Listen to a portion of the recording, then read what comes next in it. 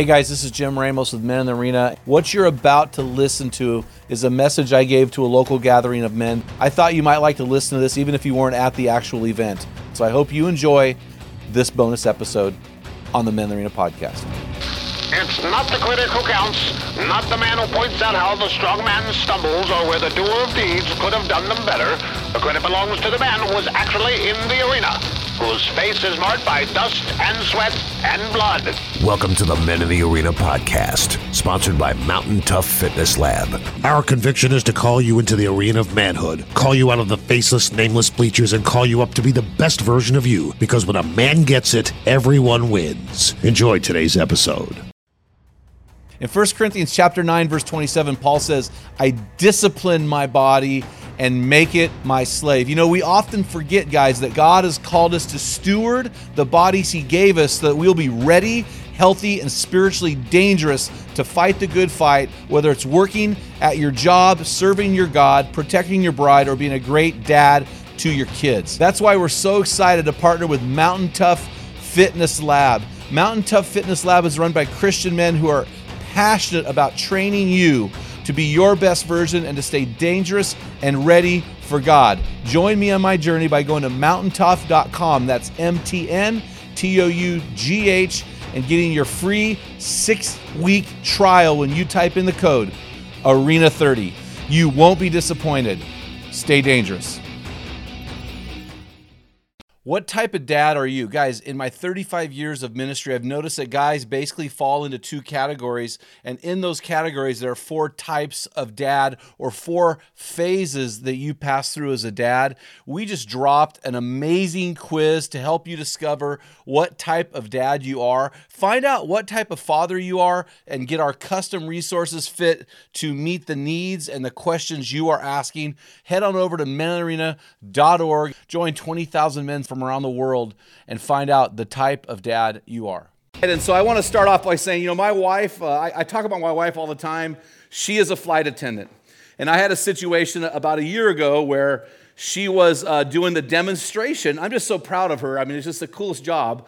And she's doing her demo, and I've got my phone out, and I'm videotaping the demo.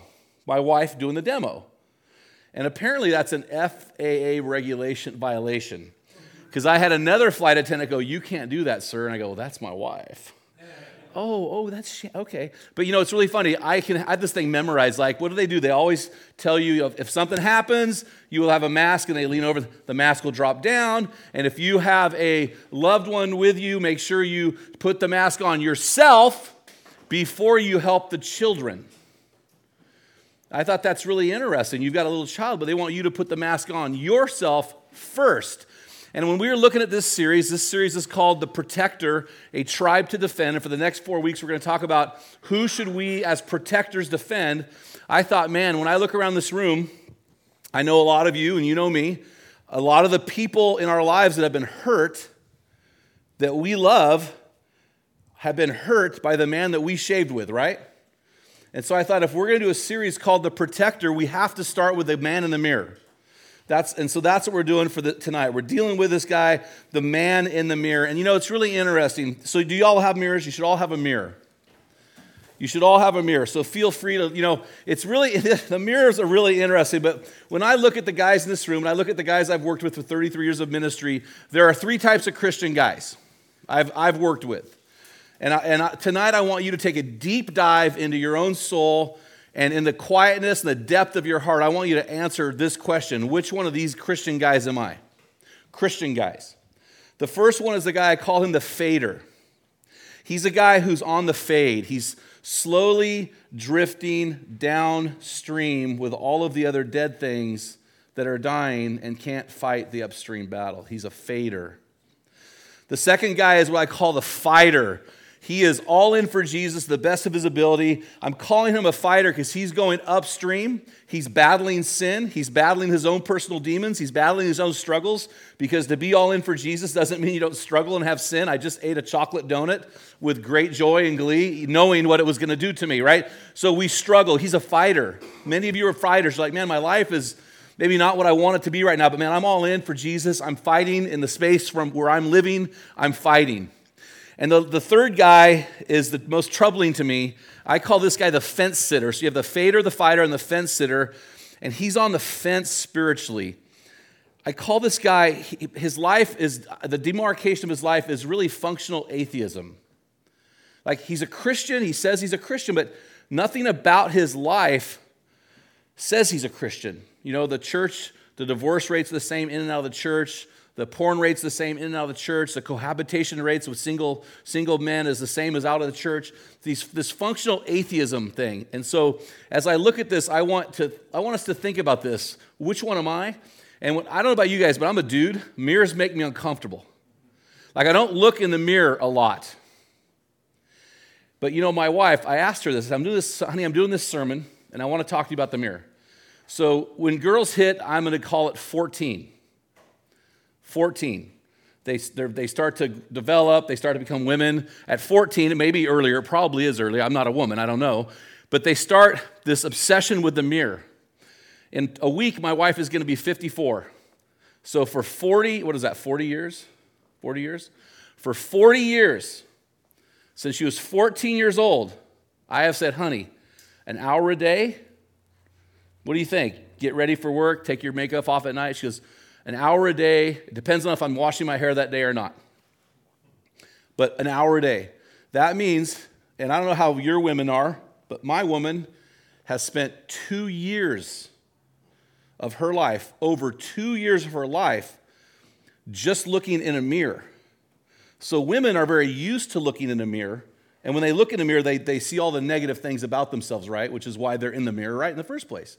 But for us guys, we don't really look in the mirror the way they do. And honestly, I'm not asking you to put on makeup and lipstick and all that, but I am saying that we need to take a look at that guy in the mirror. We can't be afraid to look at that guy. So tonight, I want you to look at that guy right now. Just look at him. And just look at his eyes. It's awkward for us, isn't it? Huh? It's awkward. Do it. It's awkward for us. But here's the deal, guys. Jeremy's like, I'm out of here. I can't do it, man. So when you see the guy in the mirror, who do you see? Everybody the mirrors are yours. Take them home. They're our gift to you guys. Who do you see? I want us, my heart's desire is in the midst of our struggles, in the midst of our brokenness, in the midst of personal sin, in the midst of these things, that we have a group of men here that are all in for Jesus. Because if we have 50, 60, 80 guys that are all in for Jesus, we can change this county. I really believe that. But here's what all in is to me. In Deuteronomy chapter 6, verse 4, we hear this. This is called the Shema. The Shema is what they called this. And the Hebrew for Shema is, listen up. It says, hear, O Israel, the Lord our God is one. And you shall love the Lord with all your heart, all your soul, and all your might. The Hebrew people, ancient Hebrews, did not separate those. So that would be the same as saying, love the Lord your God with everything you have. That's how they would have read that. It wouldn't have separated them. Matthew says this. Jesus said in Matthew, the greatest commandment is, he's quoting Deuteronomy 6, 4, and 5. You shall love the Lord God with all your heart, and with all your soul, and with all your mind. I believe that's the synonym to might that we saw in Deuteronomy chapter 6. And then in Mark is Peter gave these words to Mark. Mark wrote them down. So Peter says through Mark in Mark 12:29, Jesus answered again the same commandment. Hear, O Israel, the Lord your God is one Lord, and you shall love the Lord your God with all of your, now watch this, heart, soul, mind, and strength. So he throws another component in there, mind. So strength, instead of might, he has strength, and mind is a new thing. So there's 4 things there. So I want to say this to you. This is a kind of a theological thing I want to just kind of share with you. So I believe that the Bible teaches in Genesis 1:6, God said, let us make man in our image, right? So I believe that there's this triune God, the Father, Son, and the Holy Spirit. 3 eternal persons in 1 eternal God, right? It's like an egg, shell, yolk, whatever, and egg white. I believe as humans, made in the image of God, we have 3 distinct parts of us that make us living trinities. I have a body that you see, like my body, my physical body, right? You see me, you recognize me. Hey, Josh, we had coffee this morning. Hey, how's it going? He recognized my face. He recognized my stature. I have a spirit. I have a personality that makes me distinct from anybody else, right? It's distinct from all other people. I know when I talk to Wade, I know exactly how it's going to go, how I talk to Mike, how I talk to Brian, how I talk to Buzz, how to interact with Kirk, because Kurt's personalities, I know how to, Phil, I know how to interact with these guys because they're friends and I know their personalities. But I also have a third component. I have a soul, which makes me different than all other creatures on this planet. There is no other creature that God created with a soul. God has given humans a soul. It's our ability to choose our temporal and our eternal destinies beyond survival. Do you know this? Your cat can't do it. Nothing can do it. Only, I stumbled over cat. I'm like, if you own a cat. No, I'm just kidding. But when we look at this concept of with all your heart, mind, soul, and strength, we've got a dichotomy going on here because the Hebrews viewed all those as one thing, right? When we look at the Trinity, we see three distinct things in one creature. But when Paul, and we're going to look into Philippians chapter 4 tonight, verse 7, when Paul is talking to the Philippians, they were a culture in Macedonia, which is northern Greece. They were Greeks. Greeks were different than Hebrews. Greeks separated the body, the parts. So he distinctly separates in this verse, Philippians 4:7, into two distinct body parts, your heart and your mind. Right? And so I am going to distinguish between those because that's what Paul did because he's talking to Greeks and not Jewish people. Does that make sense? I want to unpack that before we go on. It's really important that you know that. So that's what I want to talk to you tonight about. I want to talk to you about protecting your heart and your mind so that when you look in the mirror at that guy you shave with, you have total peace. And I think the problem with us as men is we truly are not at peace with our heart or our mind because we have not made the proper investment or we have not put up the proper firewalls to guard our heart and our mind. So let me pray, and we're going to turn to Philippians chapter 4, verse 7. Father, I'm so excited about being with these men and being here tonight. There's so much to talk about. God, when a man gets it, everyone wins. But God, when a man doesn't, everything around him is caught in the wake of his disastrous choices. And so, God, I pray that you would pull us together, help us take a long look at the man in the mirror, and be really honest with that guy. Help us to become the man that you see when you look in the mirror. In Jesus' name, amen. So Philippians chapter 4, verse 7. Now, some of you who attend my church are going to go, this sounds familiar, and it is familiar.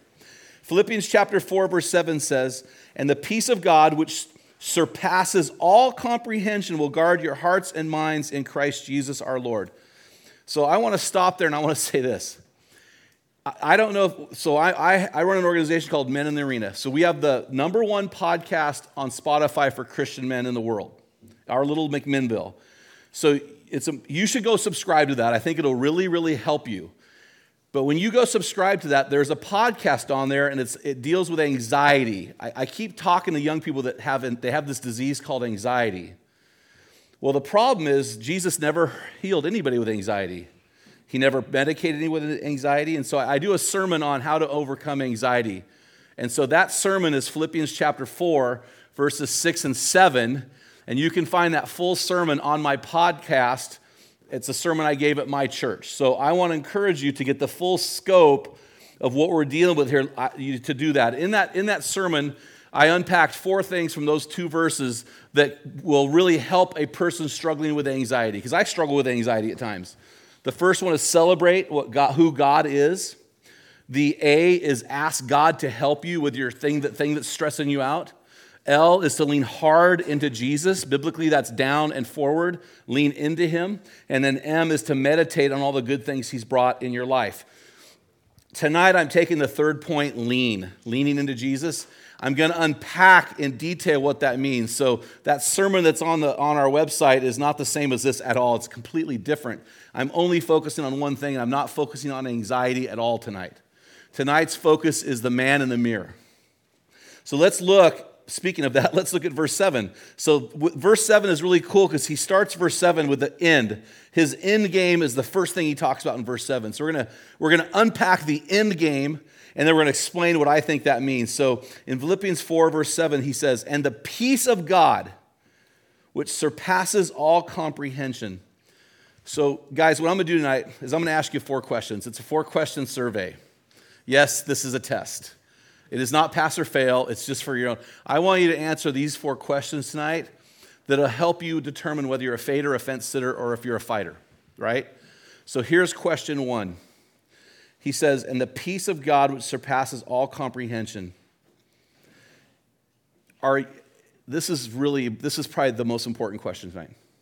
Are you at peace with your relationship with God and know beyond a shadow of a doubt that you will never walk away from him and that biblical obedience is the best way to live and no one can ever convince you otherwise? I mean, I can look you right in the eye and tell you, when I walk into a room, I'm the last person that will ever walk away from Jesus. When I walk in a room, I'm fishing. I'm fishing every time. I'm on the offensive every time. I will never, I'm not saying I'll never sin. I sin all the time. But I'm convinced that what I believe is true, biblical obedience is the best way, and I will never walk away from serving Jesus ever in my whole life. I'm convinced of that. So I have great peace. I have peace knowing that I'm always going to be surrounded by a world that opposes me. It invigorates me. We live in a target-rich environment, right? But a lot of guys aren't at peace with that. They're afraid of that. I can't speak up. What do they think of me? And my thing is, they're going to hell. They need Jesus. We need to speak Jesus. We need to fish. Before a man looks in the mirror, he must first look to the mirror maker. So the problem with tonight's sermon is I've said, look at the man in the mirror, but you got to look at the mirror maker first. He's the one you got to look at first. If you're not at peace with the mirror maker, the rest doesn't matter. I just broke this on accident. I was trying to close it and I broke it. Gosh, that's so typical. Okay. So Jeremiah 1:5, I love it. God says to Jeremiah, before I formed you in the womb, I knew you. And before you were born, I consecrated you. How cool is that? Psalm 139 says, you formed my inward parts. You wove me together in my mother's womb. I give thanks to you, for I'm fearfully and wonderfully made. Wonderful are your works. My soul knows it very well. My frame was not hidden from you when I was made in secret. You skillfully wrought me in the depths of the earth. Your eyes have seen my unformed substance. And in your book, all of the days of my life were written before one of them came to be. That's your mirror maker. He knows you. He knew you before you were conceived. So awesome. The peace of God I have found for me is the result of being all in for Jesus. Totally surrendered, all in. In the midst of your sin, in the midst of your struggles, I mean, last week we had our group over here and we're all struggling with stuff. In the midst of all of that, there's a peace of knowing I have stepped off the fence and into deep waters. And I've put my life in the hands of the mirror maker. So we had a walk-up song tonight, 1988, Michael Jackson. Michael Jackson's lyric, here it is. I'm starting with the man in the mirror. I'm asking him to change his ways, and no message could have been any clearer. If they want to make a world a better place, take a look at yourself and then make a change. See, the problem with that song is Michael is starting with Michael and not the mirror maker. Michael, through the course of his career, started dyeing his skin white, deformed his face because he didn't like the look of his face, had extremely questionable interactions with children, and died of an overdose in 2009 when he was only 50 years old. And here's a man that God gave tremendous gifts to. I bought his albums, man. I mean, I liked Beat. I loved his stuff.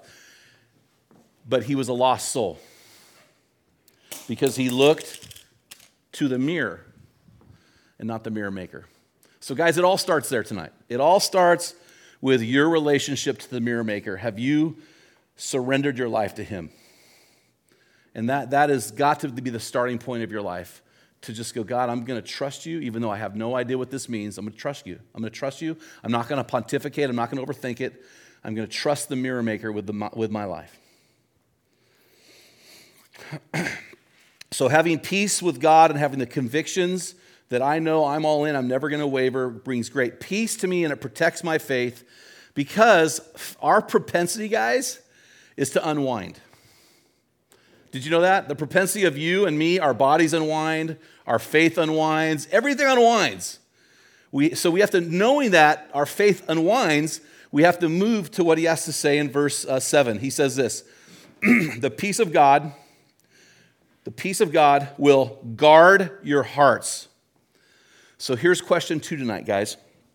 What temperature is your heart for Jesus? Maybe a better way of saying this is, are you as passionate about Jesus as you have been in the past? Like, is your passion increasing, stabilizing, or is it diminishing? You have to honestly ask that question. You know, and I shared in ancient times when we talked about your heart, the heart, according to Jewish tradition, it's the seat of your emotions, your desires, it's your essence, it's your core.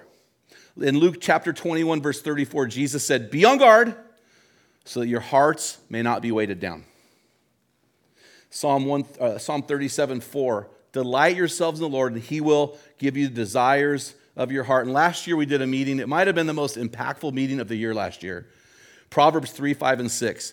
"Trust in the Lord with all your heart, and do not lean on your own understanding. In all your ways acknowledge him. He will direct your paths."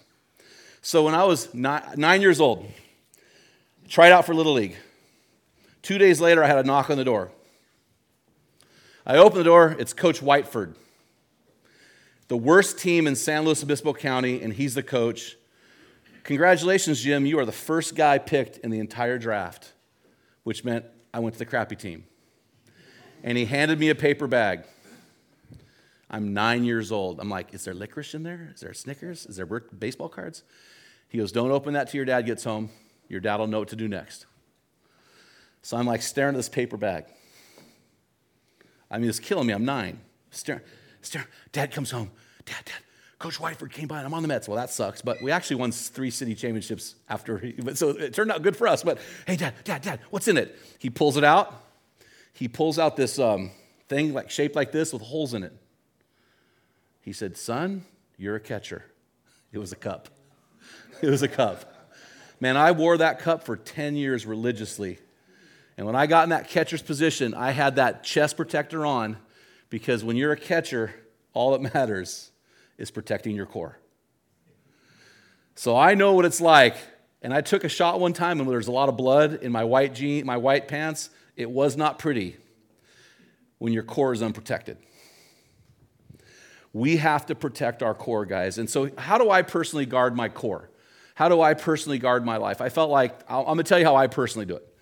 Personally, I study who the Bible tells me I am and how to pursue Jesus, and I do that every day of the week. And it has nothing to do with our sermons. This stuff here happens at work time.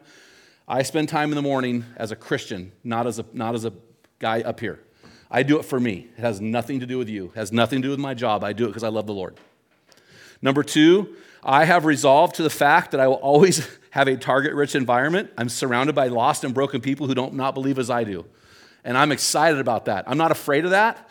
I invite people to argue and discuss and debate with me about my faith, because what I believe is true and what they believe is not. So that invigorates me. I embrace that. I'm not afraid of that. And I think that's a big component. Paul said, "I'm not ashamed of the gospel of Jesus Christ." And I believe that part of the Bible. Number 3 is I surround myself with fellow believers who fan the flame of my heart. And when I'm around dudes that are Christian guys that don't do that, guess what? I go find guys that will. I got Isaac and Nicole coming over for dinner Saturday night. I know there's going to be some fanning going on. Hang out with Josh and Chris Robinson every Wednesday. I know there's some fanning going on. I want to be around dudes that are going to fan the talk. Every time I talk to Ed, there's fanning going on. So that's important for me to get around guys that keep the flame going, because the propensity of my faith is what?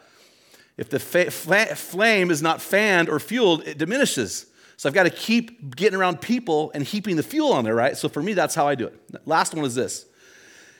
I make a conscious effort to fan the flame of those around me in their faith.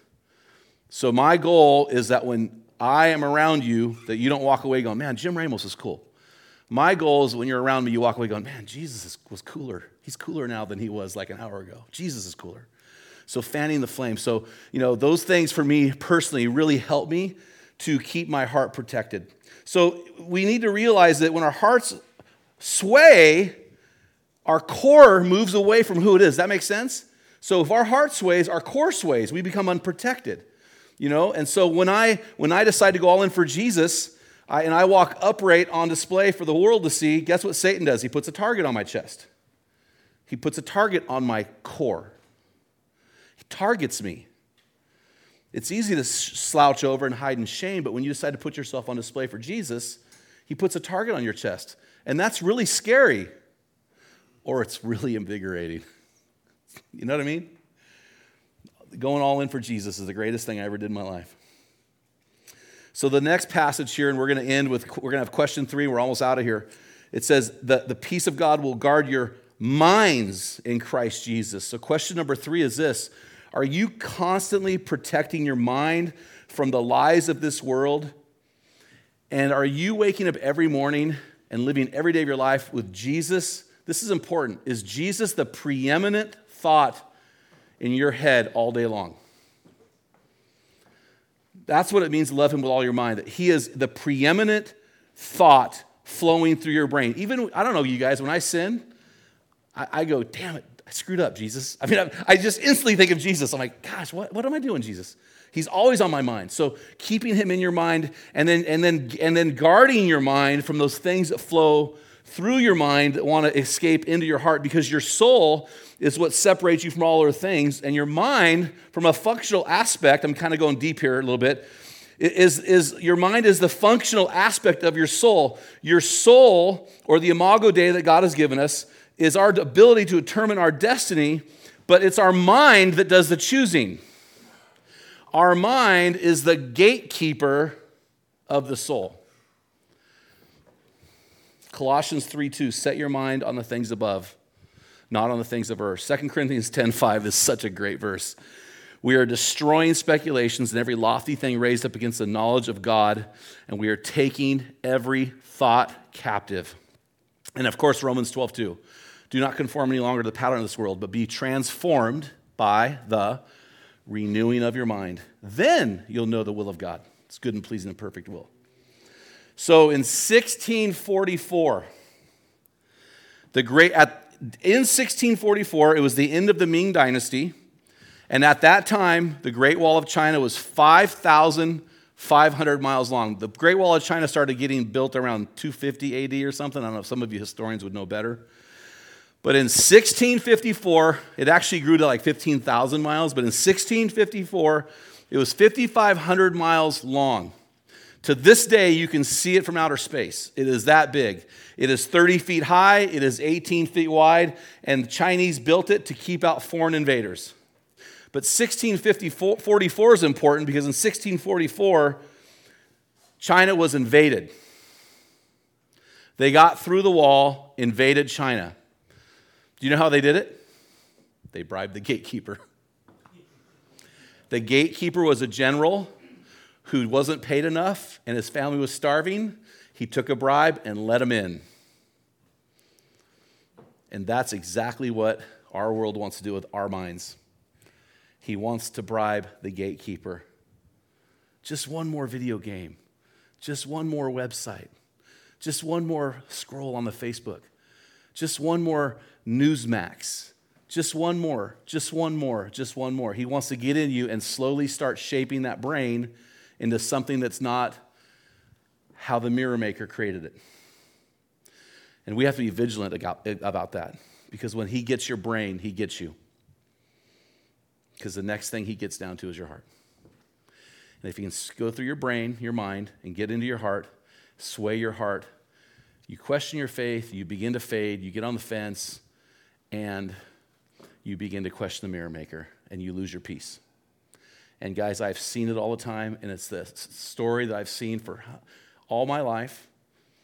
And that's why Paul wrote, or whoever wrote in Hebrews chapter 10, 34, do not forsake the gathering together of the brothers and sisters, as some are in the habit of doing. Paul recognizes slow fade. So when I was a freshman in high school, my line coach, I was a lineman my freshman year, was Dan Devine. Dan Devine was a big lineman guy, and he was our line coach. He was super hardcore. He's like 20 years old. He was like super intense. I remember before one freshman game, he made the entire team, you're not going out there till you stare in the mirror. He made every one of us line up behind the next guy and walk up in the mirror and for 5 seconds just stare at the man in the mirror. I was 14 years old. That's over 40 years ago. I still remember how awkward that was, staring at the man in the mirror and asking him this question, are you ready to play some ball? And I'm like, 14.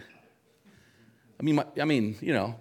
And I thought, man, that was really interesting. And so when we look in the mirror, realize that even though we look at ourselves in the mirror, we're not seeing the whole picture. It's important that you know that. We're seeing only the partial picture. In 1 Corinthians chapter 13, it says, when I was a child, I spoke like a child, I thought like a child, I reasoned like a child. But when I became a man, I put childish ways behind me. Now listen to what the verse says after that, verse 12. For now we see in a mirror dimly, but then we will see face to face. Now we know in part, but then we will know fully, just as we are fully known. How awesome is that? So it comes down to this, surrendering our lives to the mirror maker. Question 4 tonight in your survey is, what childish ways will you leave behind in the next 8 months? We're starting off our first series, our first message tonight. We're going to go till the end of May. What childish ways do you need to put behind in the next 8 months? So when you get out of here in 8 months and we have our 20 tri-tip barbecue, that's better than the rib barbecue that we had last week. When we have that barbecue and you reflect on the last 8 months, what are you going to say about your life now, then, that's different than now? And I really want you to think about that. What kind of man do you want to be? What kind of man does your wife want you to be? What kind of man does your kids need? What kind of man does your dog think you are? Right? That's the man I want to be. Are you at peace with your relationship with God? What is your temperature and your heat for God increasing or decreasing?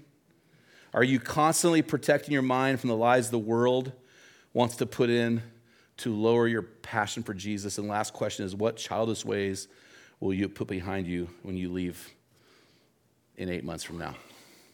God bless you, and until next time, feel the wet sand on the arena floor. Hear the deafening roar of the crowd. Taste the sweetness of victory. Smell the stench of battle. Get in the game, get dirty, grind it out, and be a man.